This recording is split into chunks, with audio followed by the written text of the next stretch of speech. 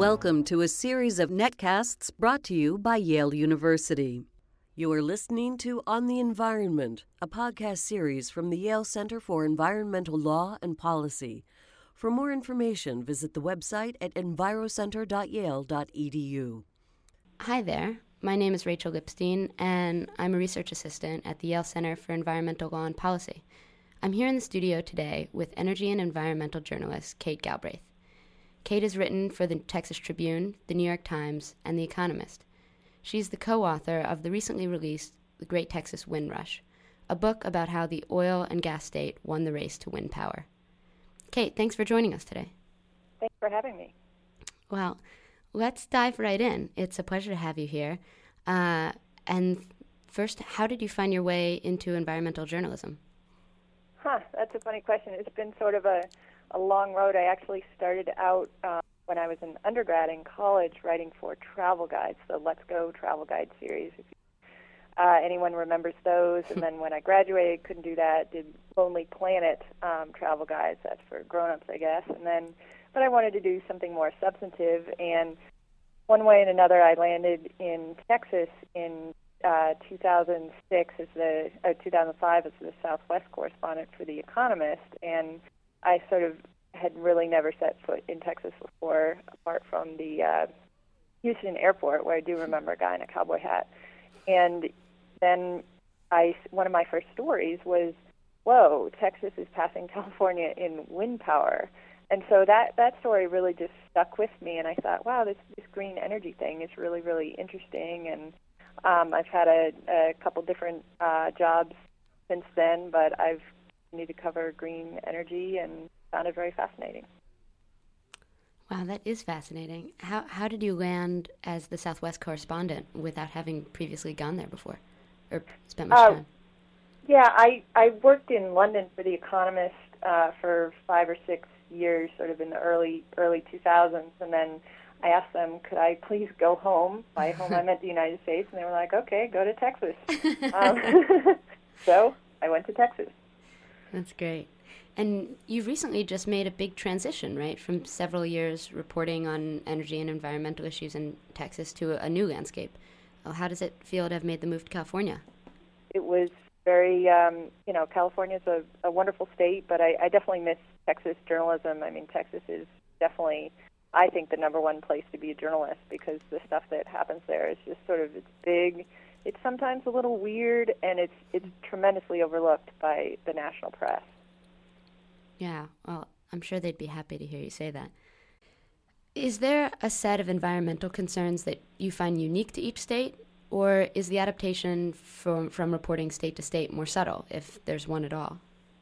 Yeah, well, the entire western United States is really facing some significant drought, whether you're in Mexico or California, and so there's certainly the water issues from state to state. I mean, in Texas, you look at a map of the United States, drought map, and it's just a very red patch over parts of Texas, New Mexico, and so on. And so I think, I covered water quite a lot when I was at the Texas Tribune, and, in California, which I'm only a month into, and I don't have a regular gig right now, but, water issues are very significant there. But Texas is also a wonderful state to have covered because, in terms of energy, it's got everything. You're fracking, that's Texas. Wind power, number one, got some biomass, and all the various kinds of energy really are present in Texas, plus some interesting power grid issues. There are power grids in the country, east, west, and Texas, so that makes it fun. And what does the field of environmental journalism look like today in your estimation? Well, honestly, I wish it were a little stronger. I mean, maybe in the sense of just more environmental journalists.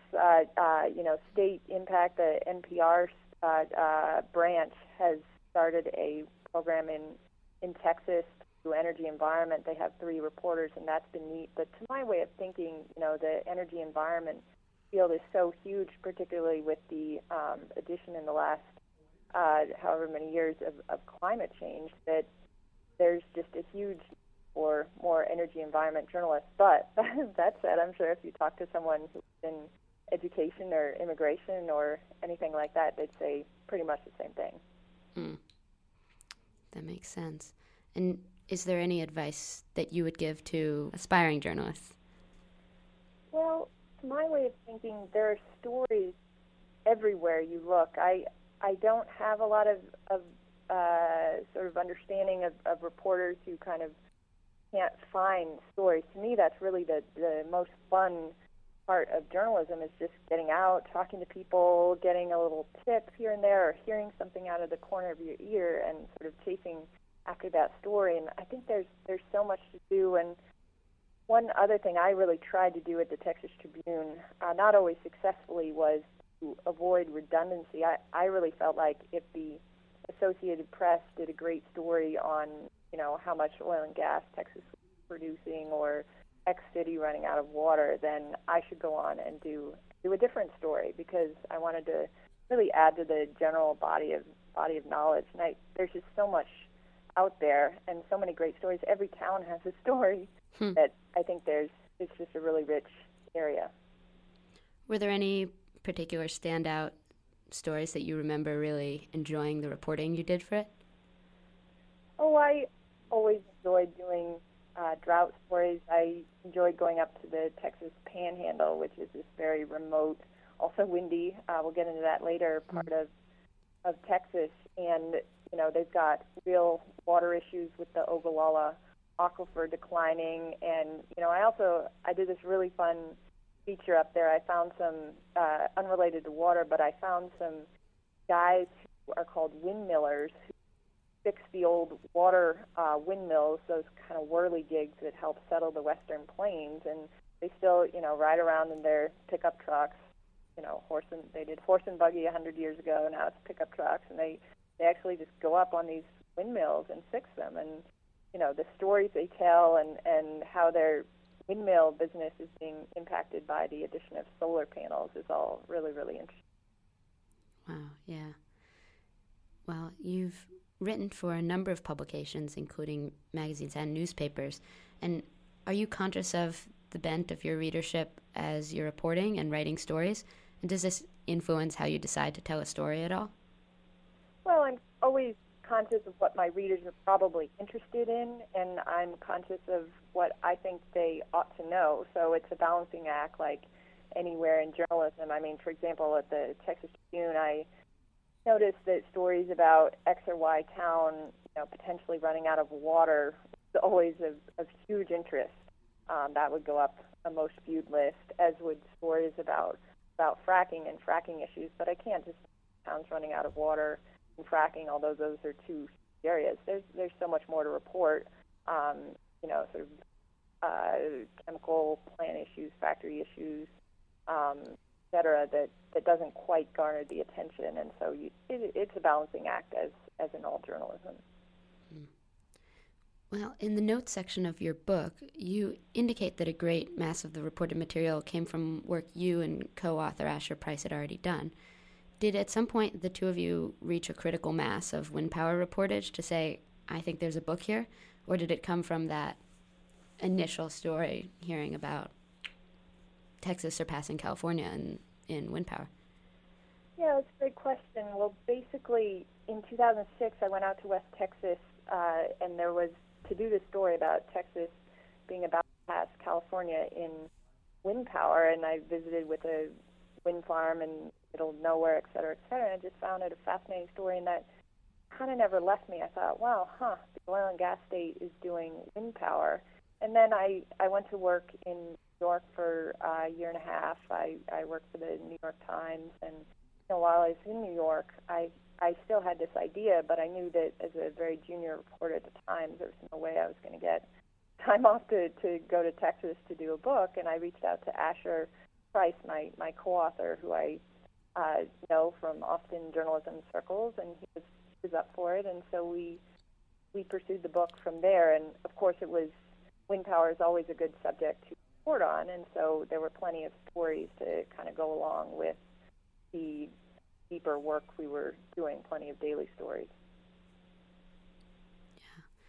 Well, and if you could write another book right now, and I'm sure you're probably not thinking about that just yet, but what's another research interest, or what's an ideal sort of story to cover for you next? Wow, what a question. I have actually two very different sort of book ideas. One of which is actually this is the more relevant one, so I'll tell you about it. It's I've been reporting on environmental issues for the past 5 years. Big issues today: fracking, water, renewable energy, climate change, etc. And so I'd love to write a book theoretically on what I actually think about these issues. What are the real issues with fracking, and interlace it with some of the funny stories that I've encountered along my way of being a journalist. So whether that will actually, because as a journalist, one is an objective reporter, but I used to work for The Economist. I haven't fully, I've got opinions. I just keep suppress them myself. But at some point, I'd like to let some of that opinion and analysis out in one way or another. That sounds great. Well, thank you very much, Kate, for joining us today. It's been a pleasure.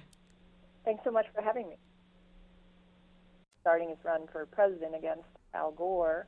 Also, in the mid-2000s, the state of Texas decided to spend billions of dollars building out transmission lines to windy sites, and those costs are, some like to say, quote, socialized among Texas ratepayers, meaning that every Texan is going to be paying for those power lines, which are about $7 billion now and reach a cost of $300 for roughly for every Texan. That's a huge amount of money, and it's every Texan is going to be paying for it. And also the federal tax credit really helped when get going. And then you have the rise of the Tea Party in maybe four or so years ago, and I think some of those policies, that made a conservative state even more conservative, and so I think some of those policies certainly wouldn't be possible now if you started from scratch. And indeed, there have been some efforts to reduce incentives for wind that haven't been fully successful. Wind now has its own kind of lobby. Folks in rural areas like it, and so it is sort of a funny contradiction that I think is partly explained by changing times. And there are some obvious connections between wind, water, oil, fracking, and natural gas.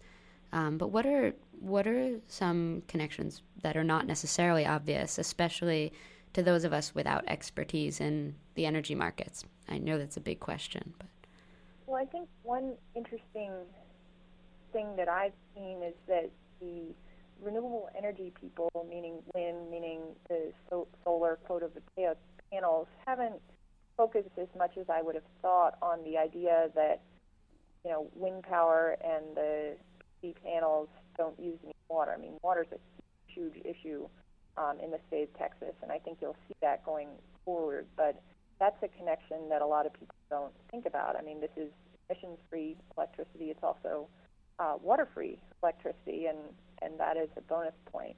But yeah, sure, there are other funny confluences, like in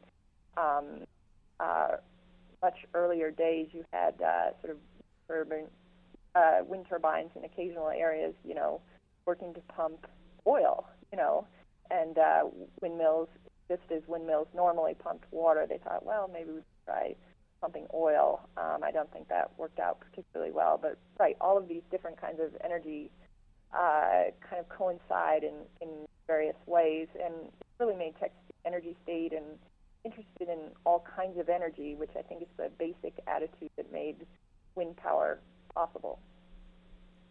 Yeah.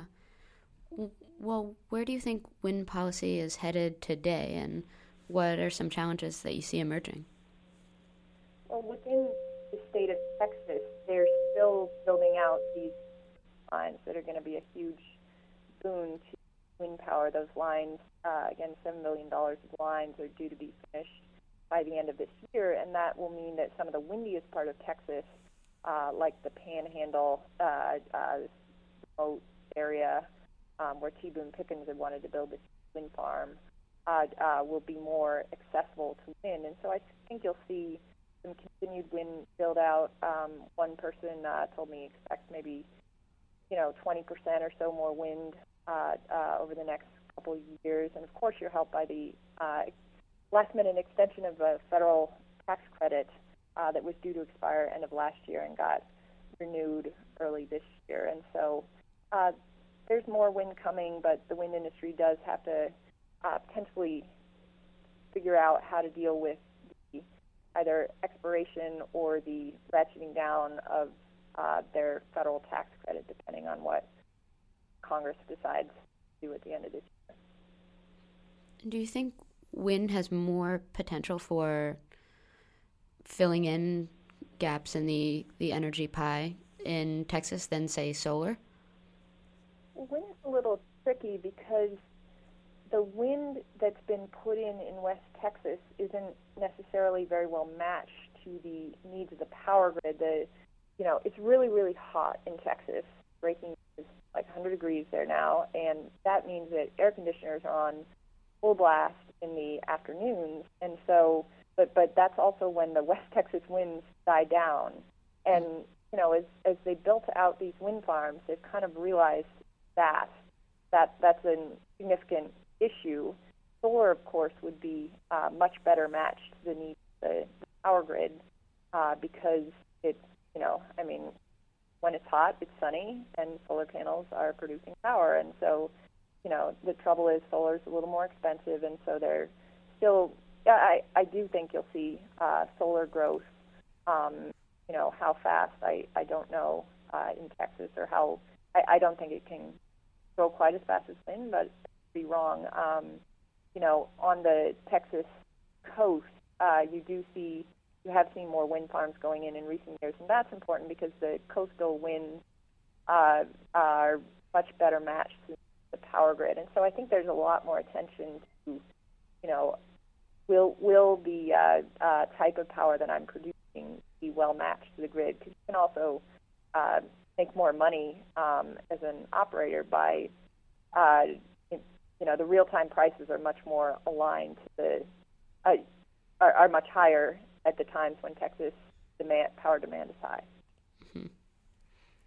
And talking a little bit about, certainly in discussions on water rights are a big issue in Texas, and it's been ruled that and reaffirmed recently that Texans own the groundwater under their property, right?